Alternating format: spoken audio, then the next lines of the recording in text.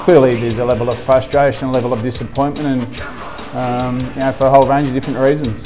Because clearly, the laws state that you can contest the ball, and Jacob's only thing that he was looking at was contesting the ball. So, the fabric of the game's been challenged.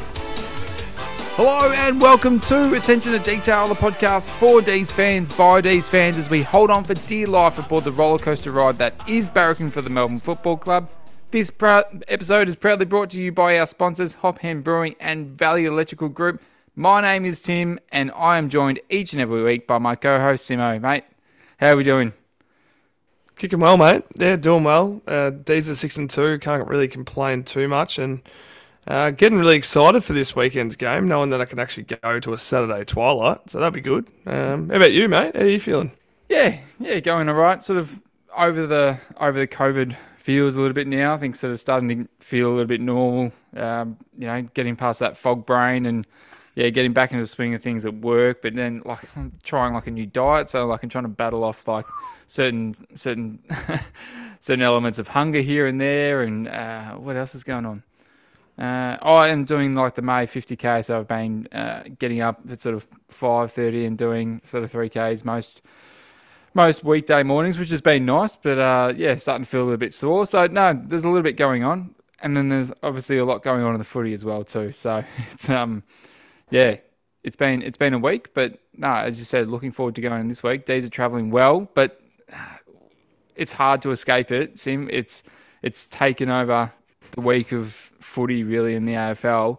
Not quite Rue Beauty, is it? Oh, just the tribunal fiasco that is Jacob van Rooyen's case. So listeners would clearly know. Decided for 2 matches for striking, whatever it is, and then gone to go for the footy. And then gone to tribunal. And then obviously, ban upheld, which just gobsmacked everybody. And I suppose as a supporter, it's reassuring to see that the football community, not just the Melbourne camp, but the football community is right behind Roo and right behind this absolute outrage. Because, I think everybody was surprised and shocked by that last night, for sure. Yeah, it was bloody hard to see that happened, and I was just hoping to God it wasn't a case. And I thought, once they were able to he actually pleaded not guilty. I thought, he will get off and we'll be all sweet. And then to hear and to see some of the posts of actually what they were talking about, to label what it was pretty disheartening to see. And good on the sort of the AFL community and also the D's community for wanting to make a change in that sense. And hopefully something does go through. And I tell you what, Tim, I don't know if you've seen it, but there was a funny meme on, I think it might have been an AFL Fight Club, and it had Jacob van Rooyen in a Carlton jersey. So it's kind of like the Cripper sort of thing. I had a great giggle at that one. So, if that's, you go, and that Crippers was much worse. I mean, the player was absolutely cooked for it, but then, Ballard's a high chance to play this week. So you think, you got cleared of all structural damage. So, there's no malice in the play. To be fair, it was a little bit clumsy in terms of the spoiling attempt. Did he have to do it? I mean, we don't want to take away that from Roo because that's his type of game. He crashes packs. He had his eyes at the footy. He looked at the drop zone, then went for the spoil. Obviously didn't come off the way he planned. And, it's just a bad look for AFL for this to happen. And many commentators, like I heard Brownie was just saying this is just ridiculous. Yeah. And, multiple people saying that, it's just disheartening to see in our game. So I guess the chairman of the tribunal, Jeff Gleeson, has really kind of put himself in a difficult situation here because it does get very tricky, and I don't understand in terms of all the intricacies of the rules, but the way that he worded some of these things last night and reading the transcripts on Twitter on what they were talking about at the tribunal, classing, where are we? Sorry, I'm looking at the things. So the points that the D's were making. So Roo makes contact with the ball, or was within millimetres of making contact with the ball. It was simply watching the player to gauge the drop zone, and it was made a direct line with the ball. It was the only way that he could spoil. The contact, is incidental with his bicep.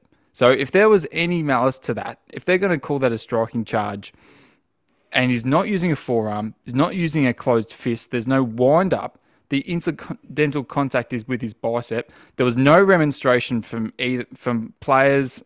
From obviously Ballard was hurt, and they took appropriate precautions to make sure that he was okay.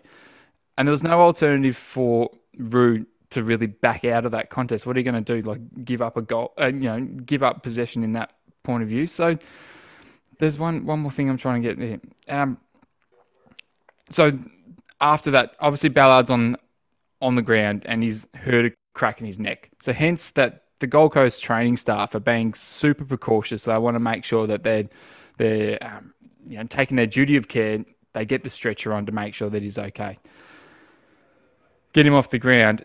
He's looking to fully train this week, as you said, and play. So the result, we've barked so much over the last few years about not punishing the outcome. And it's generally been on the other way where a player has done the act, a bump or whatever it is, and the player has been able to get up, play out the game, and therefore the impact of that football act or non-football act, whatever it has been downplayed. And we wanted to penalise the action, not the act. Well, this is the reverse of that in terms of it's such a light football action, and then it looked bad, but then in the case of it, it's not. It's not what it looked like. And I'm trying to find the actual text, what I was going to read out. 0.8 of a second took his eyes off the ball. That's ridiculous. And then talking about, all right, here we go. Found it. However, we also find that a reasonable player would have foreseen that in spoiling the way that he did, it would have almost inevitably resulted in a forceful blow to Ballard's head. So you're now asking players to make a split-second judgment, foreseeing what's about to unfold in front of you, and then make a decision about whether they're going to go for a marking contest. Now, there you go. You're trying to take out the contest out of the game, and that's I think what's got everybody up in arms is that they're questioning the fabric of the game. And Goody came out and talked about it today before they officially announced that they're going to the appeals board.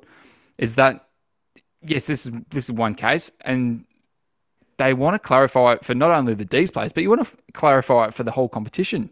100%. If this is something that they're going to keep pushing, then you can't just keep making up rules as you go along. Mm-hmm. We're all for player safety, and everybody understands that, protecting the head. But, when there's no clarification about this, there's just going to be utter confusion between players.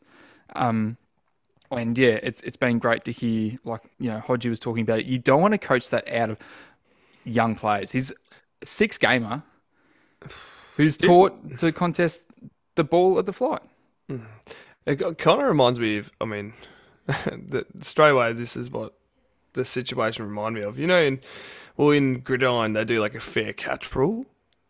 No, I don't, but you can tell me about it. They call for a fair catch, and it's almost like they drop a knee to say, if someone's about to get absolutely just cleaned up, they're sitting under a high ball, they drop a knee or whatever. And it also reminded me of The Longest Yard, where Fat Tony, I don't know if you've seen it too, but he did the same fair catch. I own it on DVD. The prison guard just runs right through him. But then again, you think, imagine if that became a part of our game and how crap that would be to see. Taking the contest out of it would just be, ugh. But you're entitled to spoil if your sole object is to mark or spoil the ball at a contest. The rule states that that incidental contact is allowed. And you look at the way that Roux is going for the ball, there is no maliciousness about what he's doing. He's not trying to make him earn it. He's not trying to make Ballard. He's not trying to give off a heavy free kick and make him earn the ball. He's trying to bring it to ground like every young forward should do, how he's been coached to do, and do the right thing by his teammates. What he's out there for is to launch a set of contest, as you said at the start of the pod. Like, he's there to crash packs. That's exactly what he's doing. His sole intent is to spoil or get to that contest, mark and or spoil that ball, and you are allowed to do that.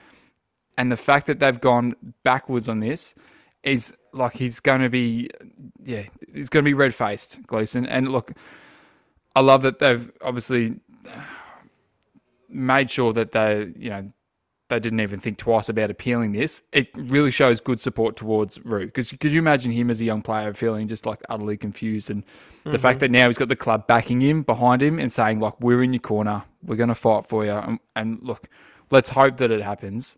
But regardless of the situation, at least Roo can feel comfortable being like, I haven't done anything wrong. And it's just been such a farce. And I don't know. It's obviously taken over everything, mate. I haven't even thought about the Gold Coast game that we're sitting down tonight to talk about. So, or a bit of everything. But you were itching to get it out last night. But obviously, well, when it came out, when you came out, you just wanted to unleash. But look, are we all right to move on? We can. Have you set up the dust? So tomorrow night, they'll go and deliberate. It was interesting.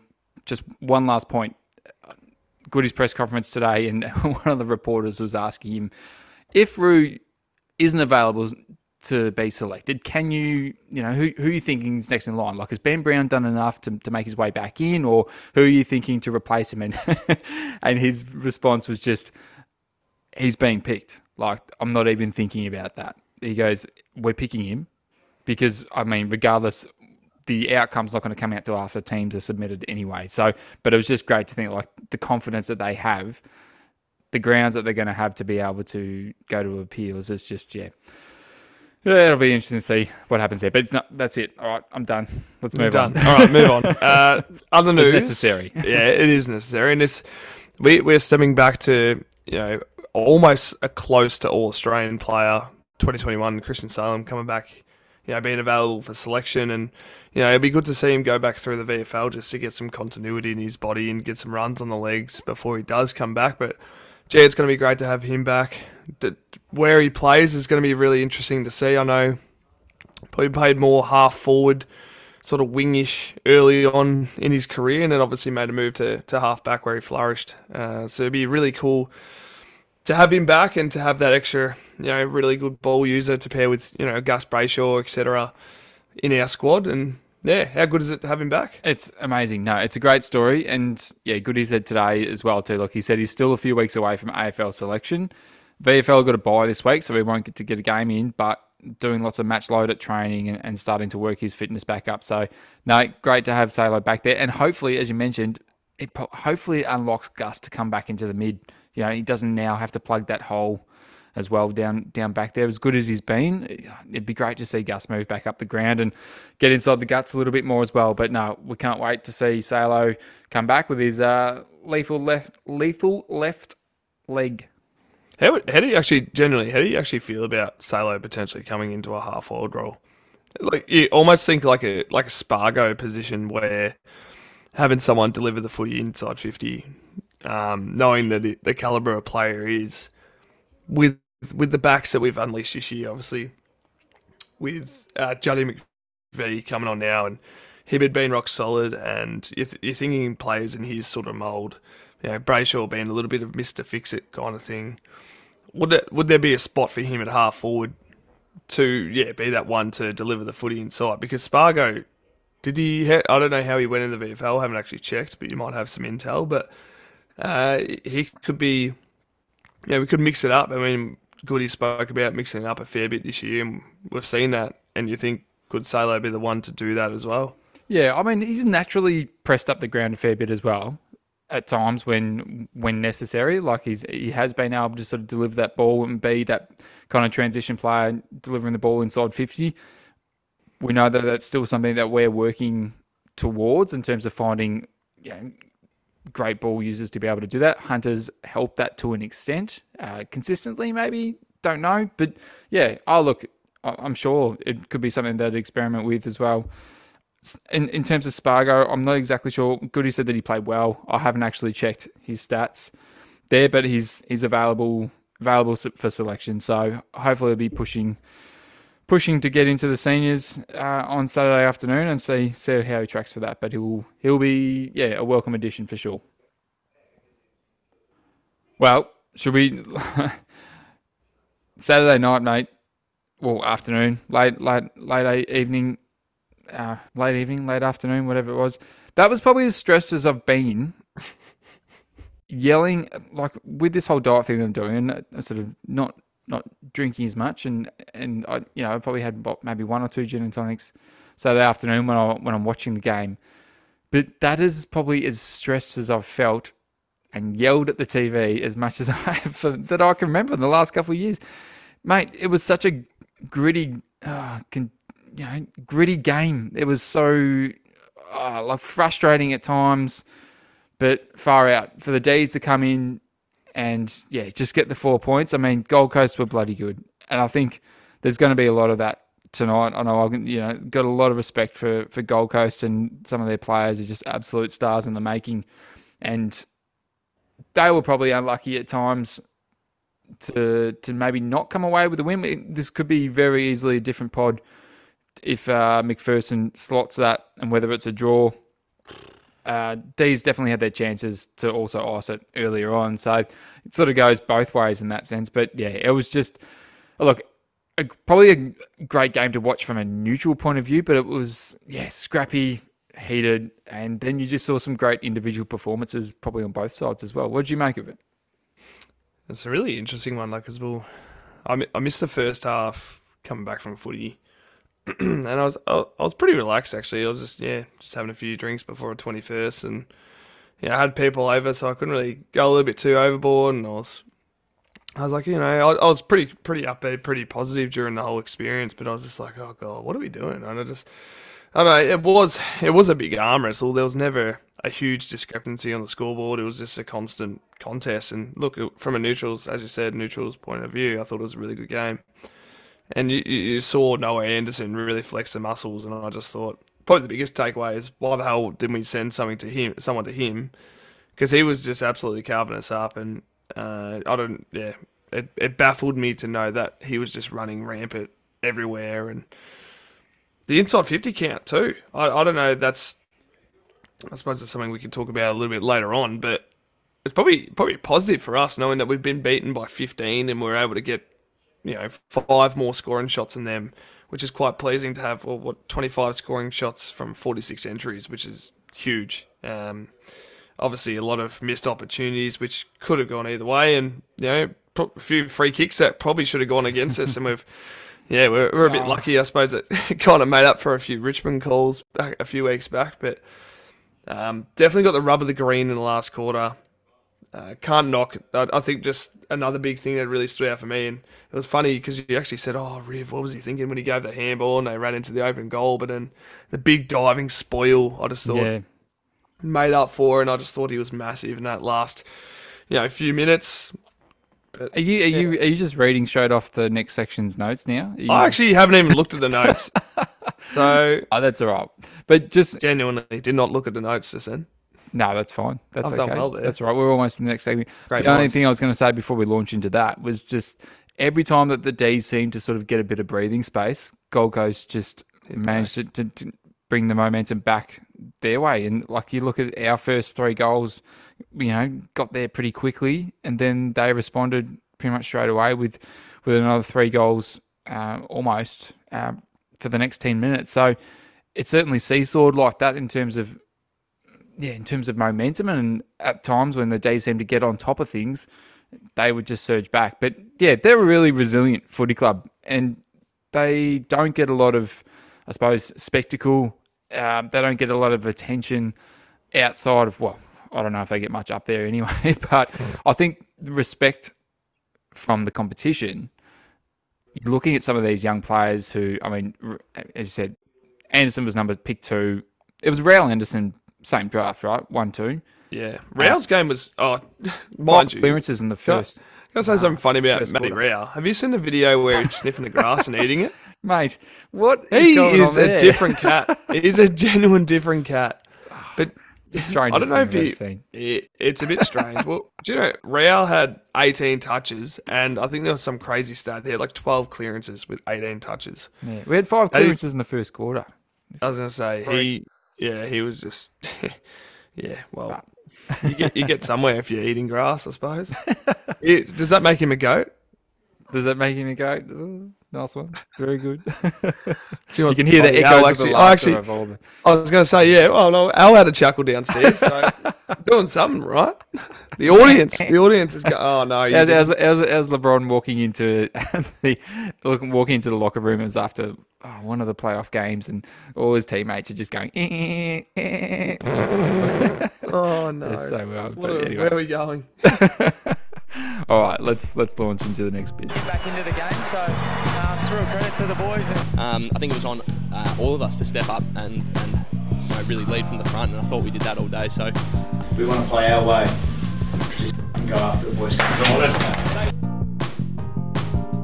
All right. Well, as I said, a game dominated by some individual performances, but I suppose collectively as a team, there's a few nice things to take away from the D's game, even though it wasn't our ideal perfect game that you want to see from us. Like, it was just, I suppose, the ability to be able to find different ways to win. And yeah, we scraped the barrel, but I think our captain, Maxi, probably had a little bit of an underrated game. I think, as in, look at the talking points for the game, aside from the Rue incident.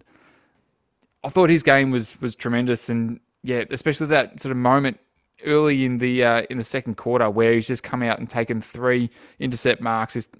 He just really sort of owned the game, was great in the ruck, and managed to hit the scoreboard. Yeah, one really nice lead up mark, and then one sort of freebie from the reversal. But yeah, to get a couple of goals and a really strong game around the ground from him, I thought he was definitely up with his best, and we probably would have struggled to get on top of the Suns without him, honestly.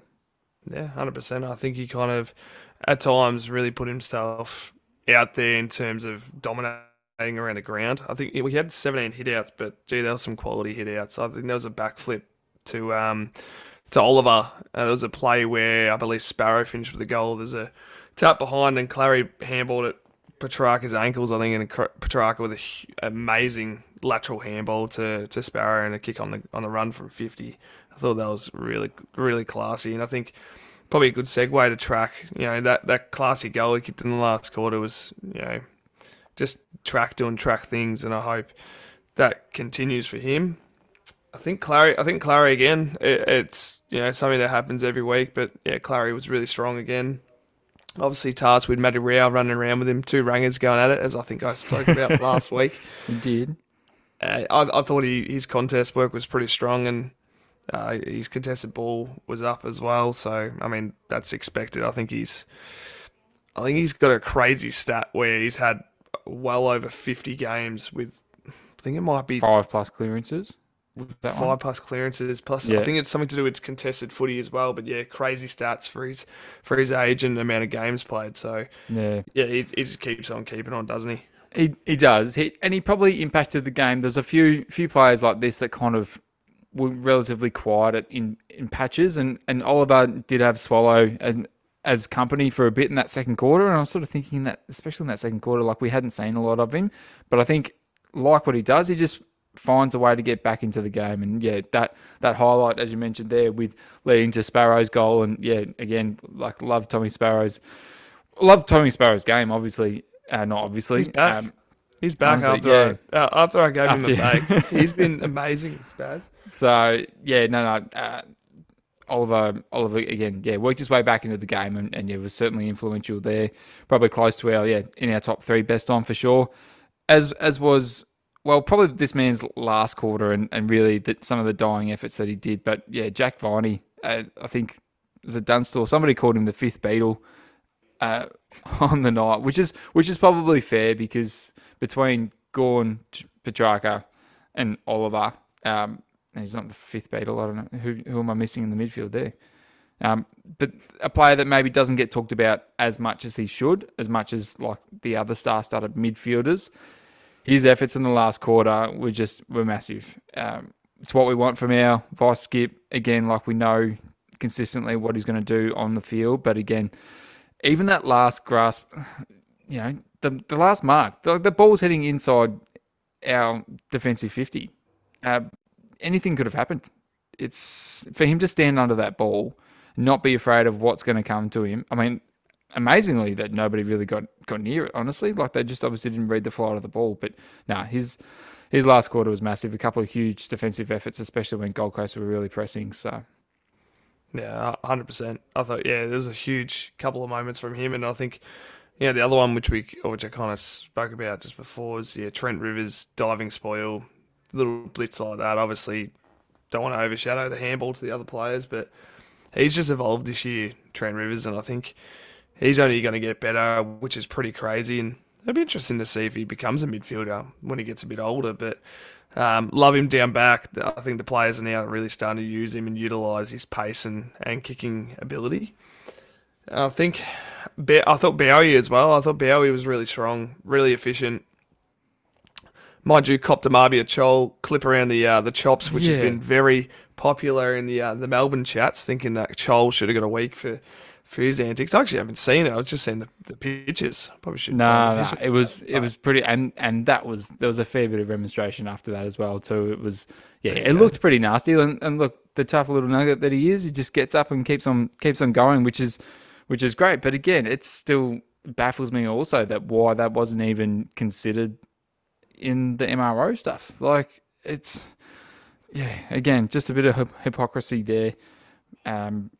But I thought on a night where some of our probably senior players were a little bit off, we had some amazing efforts from our young players. And you already noted Sparrow. I thought, again, his game, his ability to rotate and play heavy minutes in the midfield, and Goody talked about this as well. So Rowell and Anderson were dominant a lot of the night. Like, Anderson obviously very dominant, but I think the biggest thing for us, and I'll talk about this, I think I've got it down here on the next, oh no I don't, I will talk about it. Our ability to run out games has been really present because of our ability to spread the midfield load. Gold Coast are so reliant on some of those star players that absolutely dominated, but then there's a reason why we're the number one fourth quarter team in the competition. And yes, I think we only just got over the line in that fourth quarter, but we have not lost one yet. And Goody talks about that. He goes, the fact that I'm able to put Sparrow through, put James Jordan through, put these other players through to keep Oliver, Track, Viney fresh for the last quarter, I think that benefit is going to continue to get us wins on the board, and it's going to enable us to hopefully get back to our running best of 2021 when we had the Darren Burgess fitness. We could see that we were killing it in terms of our match fitness. We were clearly a class above running out teams, and that was a really important factor as well. So one other player. Oh no, do you have anything to say about that? I just think it's interesting with all the fourth quarter stuff, because to have such a huge discrepancy in last quarters, you start thinking, 2021-esque. But also, I think 2021 were dominant really in third quarters too last year. In 2021. So third quarters we peaked. I feel like last year we were more first half team, and then obviously had fade outs in the second half. But with the flexibility our team does provide, it does give us avenues and does keep our players a bit fresher to stand up in these big moments. And real kudos to what our players can bring, and the X factor really. I mean, obviously we've seen Cozzy at different centre mounts, we've seen Riv there as well. So I mean, we've got multiple players that can go through there and multiple options, which keeps sides guessing. Yeah, no, it is, and they'll continue to do it. Like, Goody's open about it as well too. So it's not it's something that Geelong did really well last year, and they were able to sort of really build into some strong form and get into their best form of themselves, really find the best version of themselves towards the end of the season, and that got them the chocolates in the end. So that's something that we want to keep seeing through as well. I thought one other youngster I wanted to talk about was Juddy McVee. I mean, you mentioned him at the top with Sailor potentially coming back, but McVee again, he just continues to impress as well too. On a night where we had probably a few passengers, I thought from a senior point of view, again he's been solid every single week. And again, the poise that he has with the ball, decision making and being able to just sort of find space with the ball. His kicking is still working on, but yeah, really impressed with the youngster. And again, I thought, Bowie running at 88%, hitting the scoreboard for second week in a row now, I think. So that's nice to see. Bowie. I don't know what it is. Sneaking up about 35 out from goal, which is fun to see. Yeah. So, and then Sparrow, we talked about Sparrow. Sparrow's long bombs, his trademark long bombs. And I love how good was it? Just like he was watching it because it just snuck in for a goal. Yeah. He's sort of standing there looking at it, then raises the arm with the big pipes that he's got. And did you like that one? I did. I always talk about Trent Rivers' calf, so there you go. You can have your moment of fame. No, that was awesome. But yeah, that's probably about. I mean, I'm sure there's more, but the whole Roo stuff's just distracting me, really. Yeah, it's rattled you. All right, moving on. Yeah, let's move on. I'm pretty pissed off still. It's not good enough. That's very unlike the way we've been playing, and something that we'll obviously review and get better at. Yeah, it's not good enough today. This club's got to start winning games.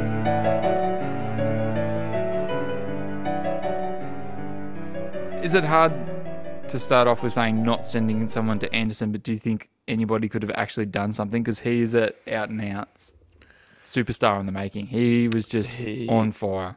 Well, he's peaked. No, well, not really.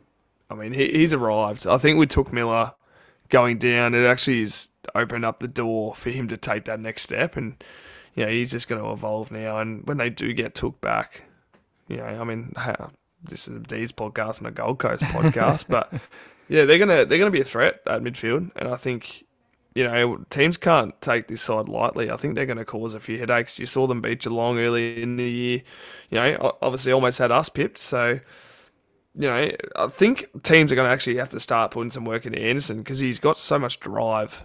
He explodes from a stoppage. He's on the move. He's a bit of a hard one to tag, but it'll be interesting to see what does happen there. I'm surprised I didn't send James Harms to him in that last quarter. Which, mind you, Jimmy Harms was actually pretty good when he come on, I thought. It was good seeing him have a good run around.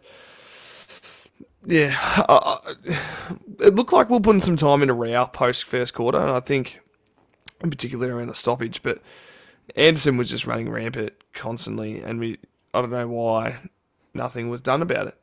Yeah, no, look, as you said, whether it was hard to combat, like Sparrow sort of being one, or Gus has been one, or even Viney at stages has been, they're the players that Goody might tap on the shoulder to say go and stand next to him. But yeah, I guess for somebody to sense the moment and to really kind of grab the game by the balls as he did it was impressive to watch.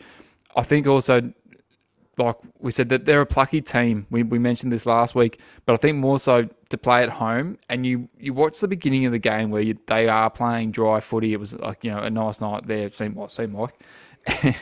But then as you're watching the game go, like you're seeing the ball become more slippery. It's obviously Dewey out there. It became much more of a slog. And I guess the experience from that side that plays so much footy there, it started to, I guess, take effect, and you could see that they had that slight advantage of knowing maybe how to play that. But no, look, I thought his game was awesome, and Rao, again, whilst he started on fire, he still was providing, Anderson with some of those outlets as well too. So it's not so much negative, but I guess it's highlighting what things didn't go our way, isn't it? So onto that. Possession was pretty interesting if you're looking at the stats throughout the whole game. So as a team, the D's pride themselves on contested footy, owning the ball, lost contested possession by 27, the largest margin this season. Yeah, that's tough considering that's what we pride ourselves on, especially with your Petrarcas, your Olivers, your Vineys. That's their bread and butter, and to see them go down by so much but still get the win, I mean, what can you say? I mean, obviously, if you win at the coal face, you get more entries, and that's why we got beaten in the entries because we did get beaten on the inside, and your Rouse and your Anderson really torched us across that. They did stat. No, they did, and I suppose you're looking at possession just in general. So 51 total contested possessions for the first half. That's the lowest that they've had in any match that we've had in the last 3 seasons, which is pretty wild to think that, as you mentioned, just the players that we have in there in the midfield that can really rack them up. Yeah, like for Gold Coast to kind of stick us that way, I'm sure that'll be a big talking point when they're reviewing this week. But they just managed to own the footy, especially in the second quarter, like just sort of chip. When they were able to sort of own the ball, we were down 35 uncontested possessions from our season average. We were down 22 marks from our season average. So you could look at it that Gold Coast just tried to possess the ball, keep it out of our hands, and they looked really dangerous when they put a bit of speed on it as well too. They got a couple of goals pretty easily out the back, a couple from defensive chains, which is a little bit out of character for us as well too, something that we pride ourselves on. So yeah, an off night for those metrics of the game. But as you mentioned, we still got to take out of it that they are able to get the 4 points, and hopefully it's a bit of a character building win, because it easily could have gone the other direction. Now, I've made a bit of a blunder here, Tim. I've double checked and I actually got the stats around the wrong way. We actually had 16 more inside 50s than they did. So my 2 topics of talking about that have just gone out the absolute window.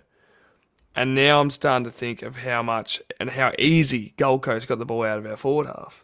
So as a pretty pissed off sort of situation, I mean, I actually thought some of our pressure forwards were actually really good in terms of their pressure, because I thought Darcy McPherson, Rory Atkins, they struggled to kick the ball at times. Knowing that, you know, your Cozies, your Nibblers, they all had high tackle amounts. So you think they're obviously putting a lot of pressure on the ball to make it hard for them to get out. But that probably leads to reverting back to my inside 50 count. I mean, 46 entries for, 20 scoring shots, so just under 50. You think these of the past, we've been pretty stingy, and to give up 13 goals against Gold Coast in that sense, I thought probably defensively we were lacking a little bit, and I think Lever and May were nullified a fair bit, especially I thought Ben King and Chol didn't get much of the footy, but they were quite smart with their leading patterns for those 2 boys to be eliminated. And I thought, yeah, we were a bit shaky at times down back, and yeah, hopefully that changes with potentially Petty going back. Yeah, and look, we'll talk about this. It kind of leads into what I'm going to talk about. I was going to skip a point, because getting stung for goals from free kicks didn't help. So you're thinking about some of those missed opportunities there where we've been ill-disciplined and given away. So 3 goals alone in the third quarter cost us goals. Did I say that? 3 free kicks in the third quarter cost us goals, which is, also, again, not like us. We can talk about, the umpiring in itself was a bit disappointing at times. But also from the D's point of view, we had countless opportunities. I say countless. We had plenty of opportunities in that last quarter to really put it away and put it out of reach, where we could have easily been talking about a 15, 20-point win rather than a 4-point win, 5-point win. So Fritter, really off night. He was crook, apparently, wasn't he? Was it? Well, I heard he was a bit couple crook, players. but he was not himself kicking the 3 points. You think, was this, 34 game streak, I think it was?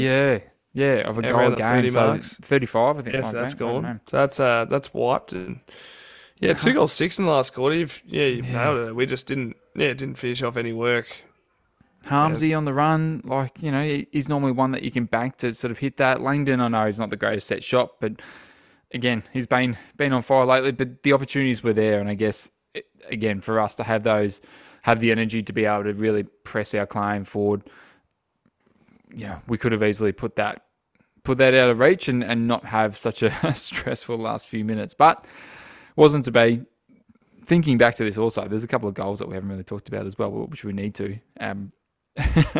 We need to talk about, I know, wrong segment. Cozzy's goal, far out, the spin, blind turn and goal, and Cade Chandler, our love child, new love child. He's a star, isn't he? He's that first goal. He's almost pulling out a ripper snap every week at the moment. If it wasn't for Mychek, he would be winning goal of the week. It'd have to be. Mychek's goal was pretty good. Mychek's goal wasn't even that good. He should have left it through. To be fair, he should have done the team thing and let it go through. So bugger him. somebody I thought had probably their worst game in Melbourne colours. I think it was this week, or was it last week? But Lachie Hunter, at times, look, he's been a great addition. His IQ is very, very welcome in this team. It's somebody that we relish to have going inside 50. But, mate, when you don't have the leg speed, stop trying to take on multiple players and stop trying to give the dummy when players know exactly what you're going to do, because he got pinged a couple of times. Yeah, he was a bit unlucky with one holding the ball, but we've been on him for the underground handballs. But there was just times where he's just trying to break too many tackles or trying to get past the players by doing silly things, and he always leaves it to the last minute to get rid of the ball. And his turnovers, some of those were just not ideal. So I think something that he needs to sharpen up on. Did you notice that, or am I being harsh? I reckon you're being a bit harsh. Yeah, you're gonna hate me for this. And look, I'm just looking at the stats because I did miss the first half. I mean, I hate to compare him and Langdon, but I feel like Lachie Hunter had a much better game than Ed Langdon. Was Ed Langdon playing besides his shot on goal? I don't think he was. Eddie Langdon only had 12 touches. He must. He's going to get a vote in my line. Just wait. If Ed Langdon gets a vote, I'm not voting for the rest of the year. Yeah, I don't know. Oh, and Hunter, I mean, he provides an option. He keeps his width really well, and yes, I know exactly the one you're talking about in terms of him trying to step when he went back into traffic. Just keep going wide. But he does that. He does do that a lot, though. He does do it a fair bit. This Saturday, but yeah, I'd love to see him kick on his right foot. To be fair, has he got one? Probably not. To be fair, probably not. But yes, the underground handballs are just get rid of them, and then just give it a rest. The last thing that I want to talk about, and look, we don't want to always bag the umpires, but this is not so much for the decisions.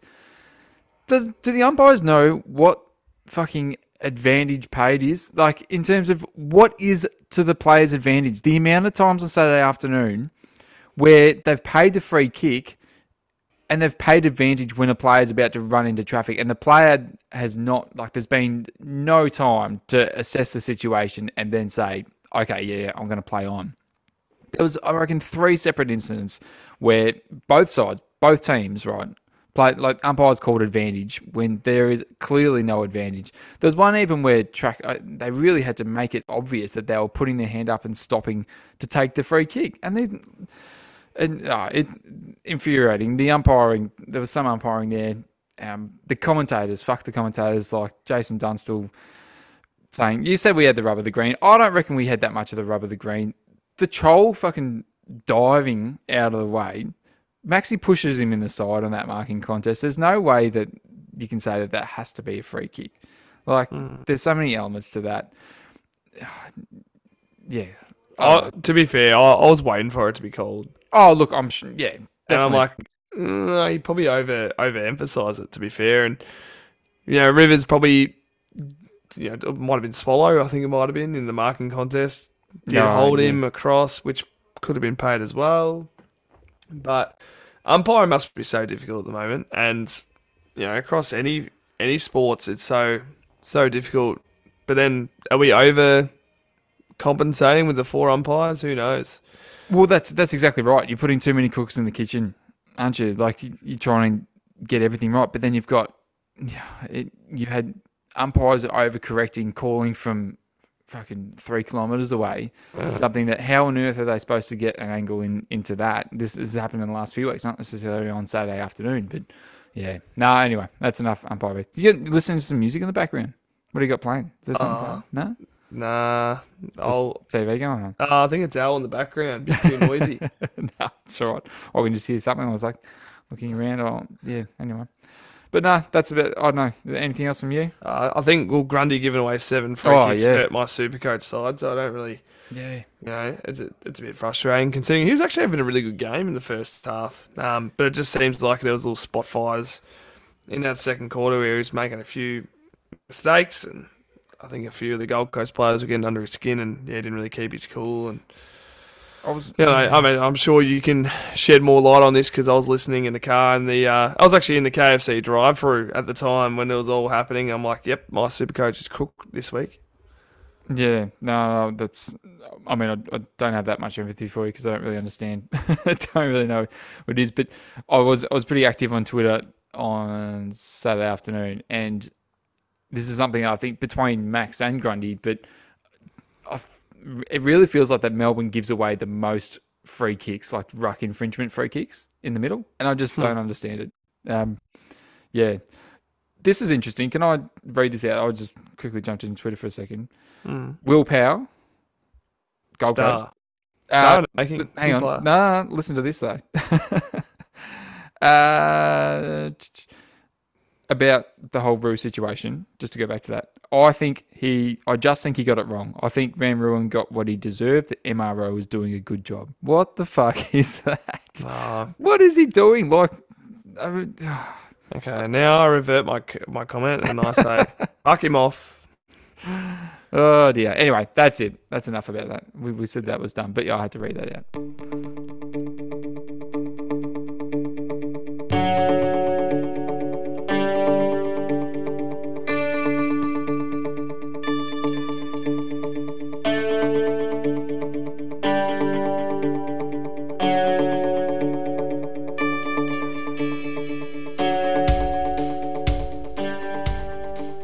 This is you, mate. This is you. I'm waiting for the intro. Yeah, just you calm down. It's the Hop and Delightful Display Player of the Year award.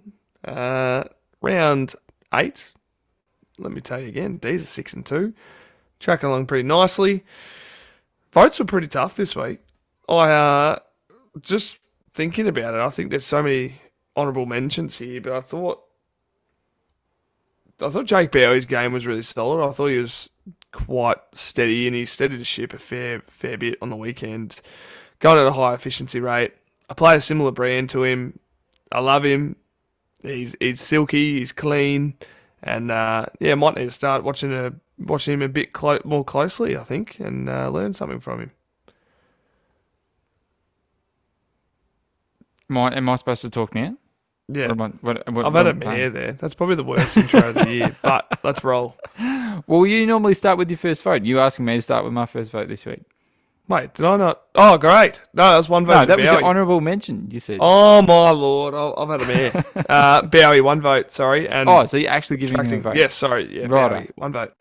All right, Bowie. Yeah, I wouldn't talk about a player that much. Yeah, Bowser. Get him on the board. Get him on the board. Where is he? Number 17. 1 vote. My 1 vote goes to Gussie Brayshaw. I think, again, his game was probably slightly underrated, but just at times where the game was quite heated and we just needed somebody as a settler, similar to Bowie, but he's just been rock solid back there. Again, steering the ship. Am I just stealing your words now? You are. Now, Gus Brayshaw's back, I reckon. Yeah. He's back to his year last year.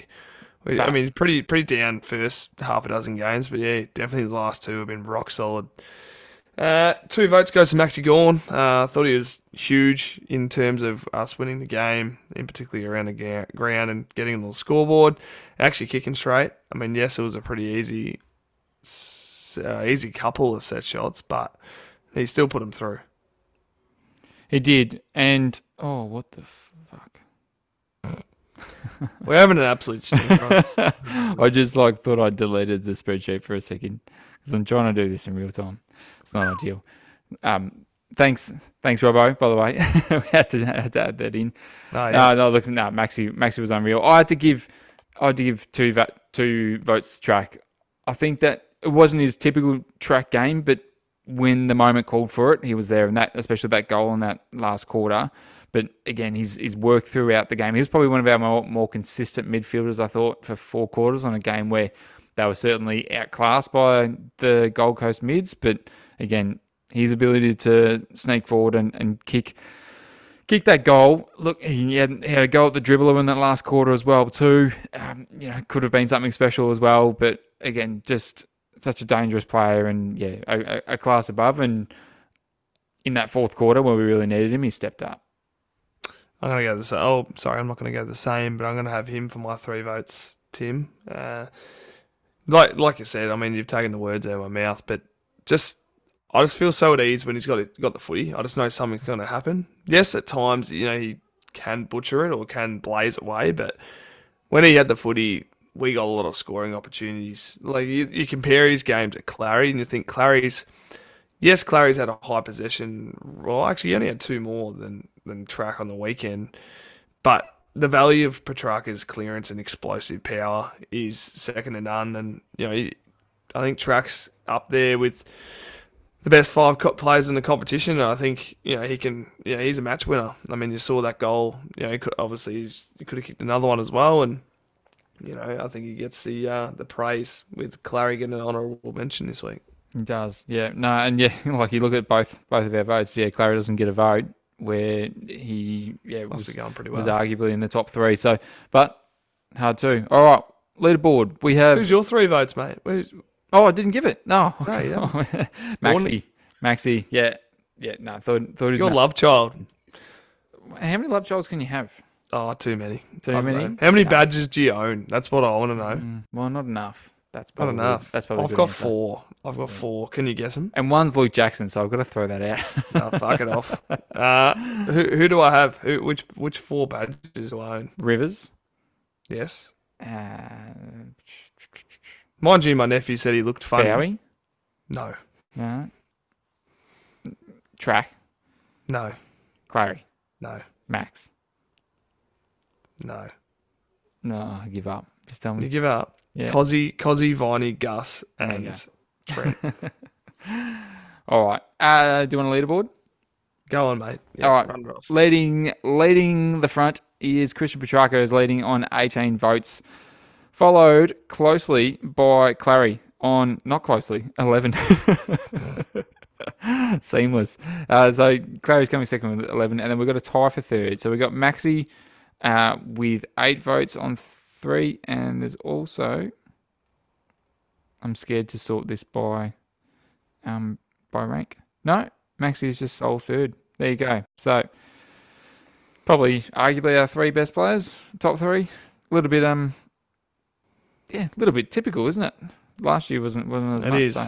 It is, but I'm always good for an up and comer to get at least 1 vote or 2. But yeah, I think Rivers was close again.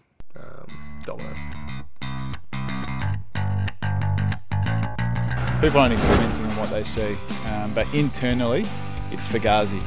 Can you do your best Matthew McConaughey impression from Walter White Street? No, I can't, but it goes something like Fugazi, it's Woozy, it's Wazi. Fugazi, we've got to get our loyal listeners' thoughts on the game. Saturday afternoon's Gold Coast. Gritty win by the D's. First one comes in from Mick Mole. Bloody lucky.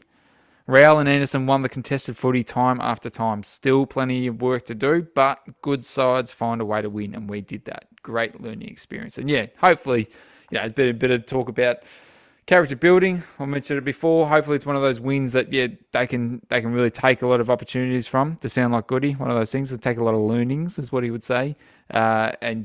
Just at the end of the season, it's going to be another 4 points that hopefully gets us in a good position at the end of the year. Yep, summed it up pretty well, actually. Next one comes in from Carolyn Spud Stengel. Petty to backline, and which I think is a great idea, by the way. Has been forward nearly all year for no result. Is our premiership backman and Mayan Lever play much better with them at the moment. We are easily scored against Goatees. Look, that's you've hit the nail on the head there, because, I mean, it's a hard one, because, I mean, what is our best forward mix? And to be fair, I mean, we've got Tom McDonald, we've got Shaki, we've got Ben Brown all in the VFL / injured, not performing. And you think, what is our best mix? Do you run with a Malcolm or something? But the problem is Malcolm's a great VFL player, but hasn't recaptured his form from like 2018, 2019. So you think, he's probably not the answer. But then you've got, obviously Max spending a bit of time forward, and then you got Roo. You think Petty's that one that is able to go there, but I completely understand, because our best footy was played when Lever and May can intercept, and obviously Petty can eliminate and take away your second forward option. And I think, in particular, Lever's this year, he's been forced to play lockdown, which is taken away a bit of his intercept game at times. I still think his intercept game's been really strong, but I think Petty does need to go back. It's just a matter of what the right forward mix is. Well, you're not going to like what I got to say next, because Goody in his press conference today, question was asked about that, and it was posted numerous times on various D's sounding boards online over the weekend, explaining the same view as what Carolyn did. It's not happening in the next few weeks. So they're persisting. He goes, they like what they're seeing from Petty forward of the ball. It's what they reckon he's progressing nicely, and they want to see him continue to build some consistency down there. So from that, he's not going back, which is, I mean, I had that point as well too. Like, I wanted to see him go back. He's a premiership backman for a reason. I get that they're trying to find different avenues on how these players can impact our side, but as you mentioned, if it's taking away a real key strength from our backline in terms of Lever being able to get in there and intercept, it changes the fabric of how we play and how we want our back six to really operate together. So, yeah, it'll be, as we say, it'll be interesting to see what that's a hard one. Then. All right. Oh yeah, my turn. Last one. Ian. Boy, I was absolutely lagging big time. I was lagging there. Ian Guard says just one goal. I'm battling. What the fuck are you doing? I was lagging. I think I'm back now. Here we go. Yeah, you just interrupted me. Just one goal from our two tall forwards. That comes in from Ian Guard. I don't know if Simo blurted over the top of me then or not. But yeah, interesting. Like, Roo got off to a great start.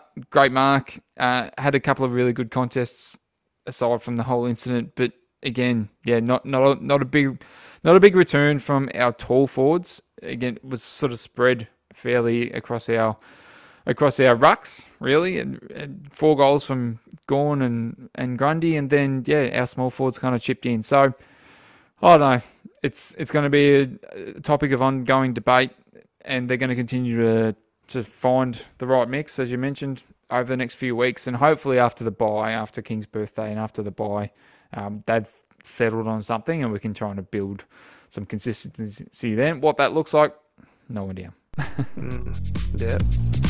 We're pleased with where we sit. We understand there's going to be some hype around how we're playing, but we also want to just take it, 1 week at a time. And coaches say that a lot, and people, and it's just the reality. You can't look too far ahead. Whoa, Tim Starving. It is 1 week at a time. It is 7:16 on a Wednesday night before dinner. What is for dinner, first of all, Tim? What are we having? Masson and curry, I think. Slow cooked. Chicken wraps downstairs. We're ready to go. Now, 1 week at a time shows and sees us playing Hawthorn on Saturday afternoon in the twilight game, which very fortunate, as I said at the start of the potty, being able to go. It's against a club that I absolutely hate. Slightly slightly less than Collingwood. Now, we've got a horrible track record against this mob, and I love beating them, considering I think we had a 16-game losing streak against them at one point, which was snapped. Mind you, I was listening to the Matty Jones potty. Sorry, I couldn't be on there, but to say that, we broke the drought. Might have been 2017 when Gorney was just arriving post 2016 against Geelong and sort of interrupted that, and we started breaking hoodoos and things. It was great to see that. But 4:35 start time, I believe, at the MCG. It'll be interesting to see what crowd we get there. It is a Hawthorn home game, I believe. So if we can, D supporters still try and get down there, because it'd be great to beat the Poos and Wees. It's been, obviously they've been good for so long, and I don't know about you, Tim, but I despise this football club. Yeah, I mean, the changing of the guards probably, it does a little bit like Collingwood in the sense that, don't like them, but... Don't like stripes. Don't like stripes. Yeah, look, it's, I think, more so probably for my dad rather, and that generation where they've come from a really dominant Hawthorn era, like what we've lived through as well too, but you know that's not the case at the moment. They're in a stage of rebuilding, and I don't really care for it too much at all, but I just want to make sure that, where they're sitting on the ladder at the moment, I hope that the D's, again, will front up, respect the opposition, and do what's needed to be done to get the win, and hopefully it's a big win. Yeah, well, who knows what could come about, knowing that last year, I believe we drew with them. I was just looking that up. That's what I remembered. Yeah, we drew. It was a frustrating time. It was during that time where we were in a bit of a rough patch and, just didn't play great footy, and Hawthorn just sort of took it to us. And, I hope that doesn't happen again. I hope we don't get a repeat of what happened with Gold Coast. I hope we put them to the sword. I think it's meant to be nice weather on the weekend, so I'm hoping that we can fully exploit them. I mean, we saw Freo dominate them, so you think, could it be something similar to the North Melbourne? Probably not. Probably not 15 goals, but you think we want to be winning this game pretty comfortably and, enjoying our Saturday afternoon/night, the football.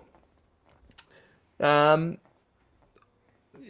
game style is a bit interesting. I think, they're quite young. They kind of go in waves where they show glimpses of great footy. It's just a matter of them stringing 4 quarters together. It's just not there. And you think, you don't know when that's going to come and when that's going to arrive. Like, I saw them in round 1 against Essendon. They just looked like witches' hats from halfway through the second onwards. It was, they were an interesting team of, battlers, really. I think, to be fair, I think getting back their key forward's going to straighten them up a little bit more and give them something up forward.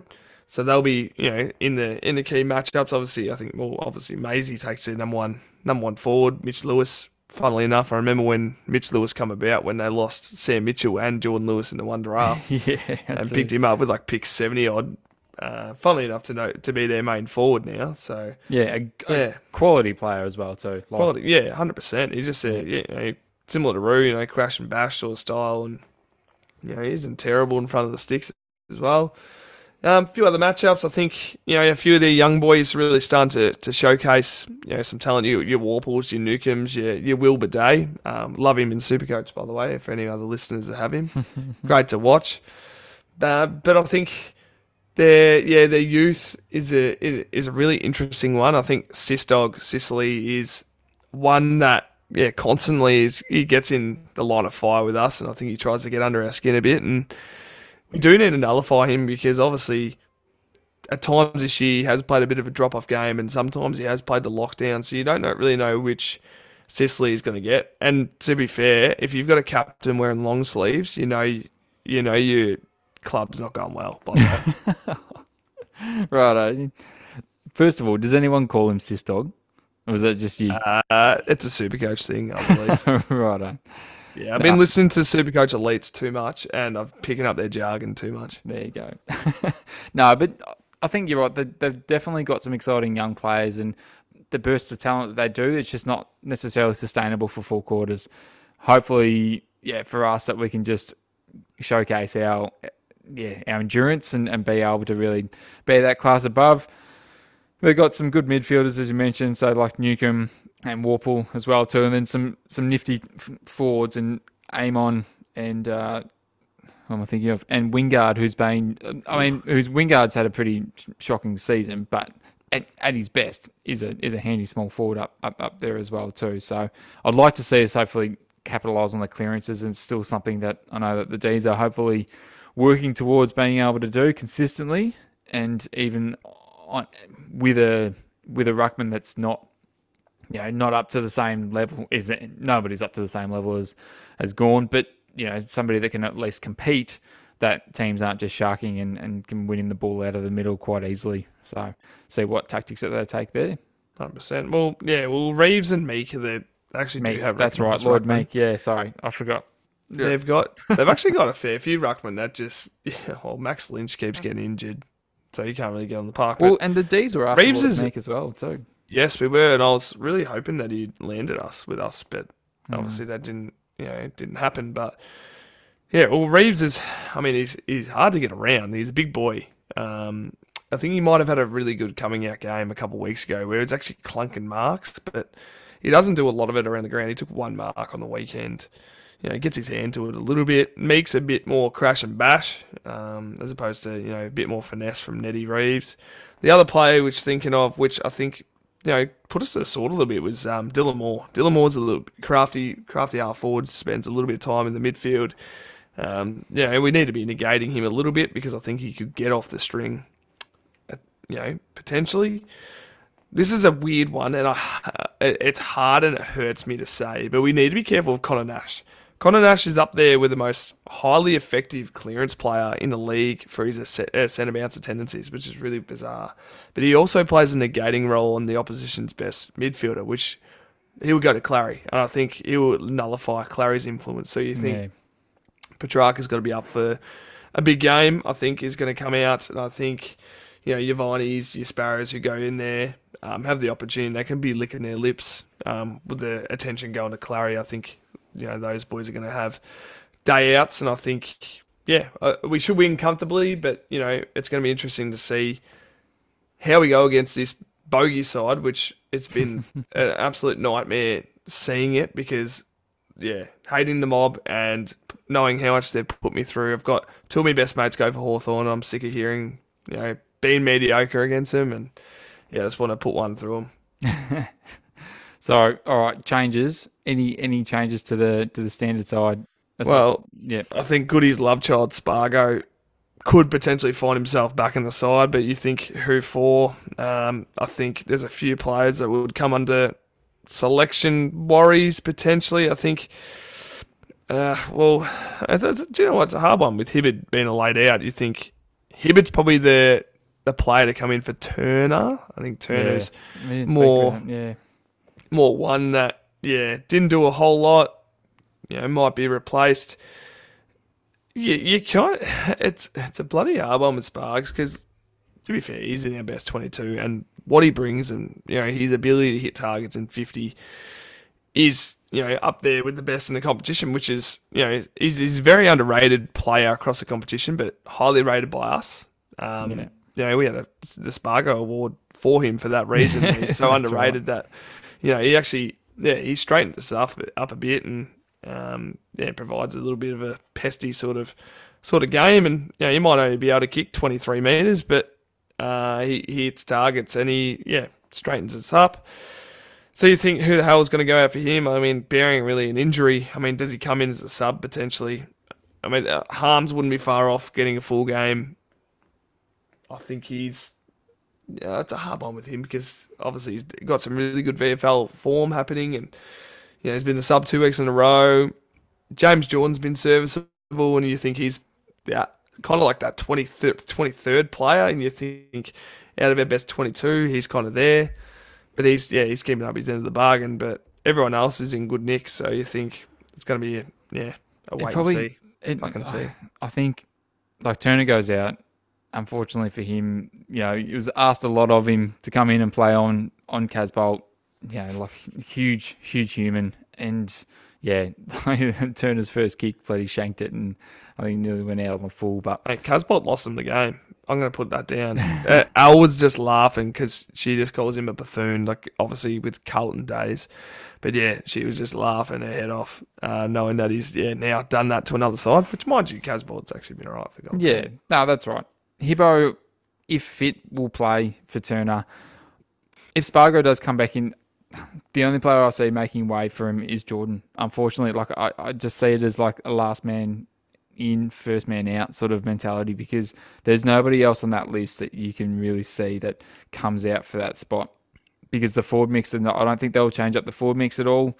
Regardless of what goes on at the appeals board side of things, Harmsy is a good X factor as the sub. Now, whether he tries to, I'm sure not that he'd like to, whether he carves out that role as a bit of a niche for him.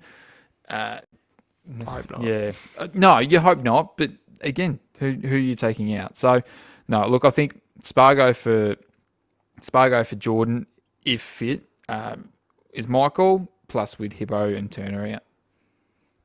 Yeah, probably hit the nail on the head. All right, margin. So we've said win comfortably. Let's hope it's a 10-goal win, hey? I reckon it'll be about a 48-point win, so about 8 goals. Very good. We talk here a lot about attention to detail. I know you do. In an investigation, details matter. That's as much detail as we're going to go into today. Another week down, Simo. It's been a week. It's been a week of footy. It's been a week of controversy. But as you said, the main thing is that the D's are sitting 6-2, second on the ladder, pretty healthy percentage. We want to, the game that's there's obviously a game this weekend against the Hawks. the Port Adelaide game is shaping up to be, a pretty big fixture, don't you reckon? Like the King's birthday, everyone's circled that as, most likely 1v2. I cannot wait to get a piece of Collingwood. But they scare me a little bit, though. I still think we're better than them, but they scare me. But the Port Adelaide game, I don't know, did you watch any of the game they played against Essendon? Like, they were good in they're hitting some spades, form. but they've got some real power. And I think the Dixon Marshall Finlayson connection they've got going up forward is posing a lot of threat. And Finlayson's been really, really good. And he's been all over the ground as well too, like being able goes to in the ruck as well. Yeah, like he's been a really handy addition to them. Second year for him now, I think it must be the first year for him. For some reason, I thought that game was at in Darwin, but Adelaide Oval. The Port Adelaide game. The Port Adelaide game. Yeah, Friday night blockbuster. Do we play Port twice this year? Because I thought they announced something for the what do you call it? Oh no, the Indigenous round. Oh, I don't know what it is. It must be later in the season. I don't know. Anyway. It's GWS in round 16 in Darwin. Right, there you go. But yeah, no, it'll be. You think about I think we coined a few weeks ago that we wanted to be that this opportunity, whether we were 3-2, 4-2, whatever, having a really good shot to knock off some must-win games or ticking the boxes to then shape up to what would be really a couple of crucial contests. And now the Port one's looking a little bit more, but also everyone's looking at because after that we play Freo at the G, and then I can't wait the Dogger Cup. Whoa. Yeah. Speaking of the Sam Frost Cup this week as well too. So it's that'll be I can. Disappointing to see Freo get a win. We want to see that draft pick get as high as possible for us as well too. It's a handy draft end. That's it.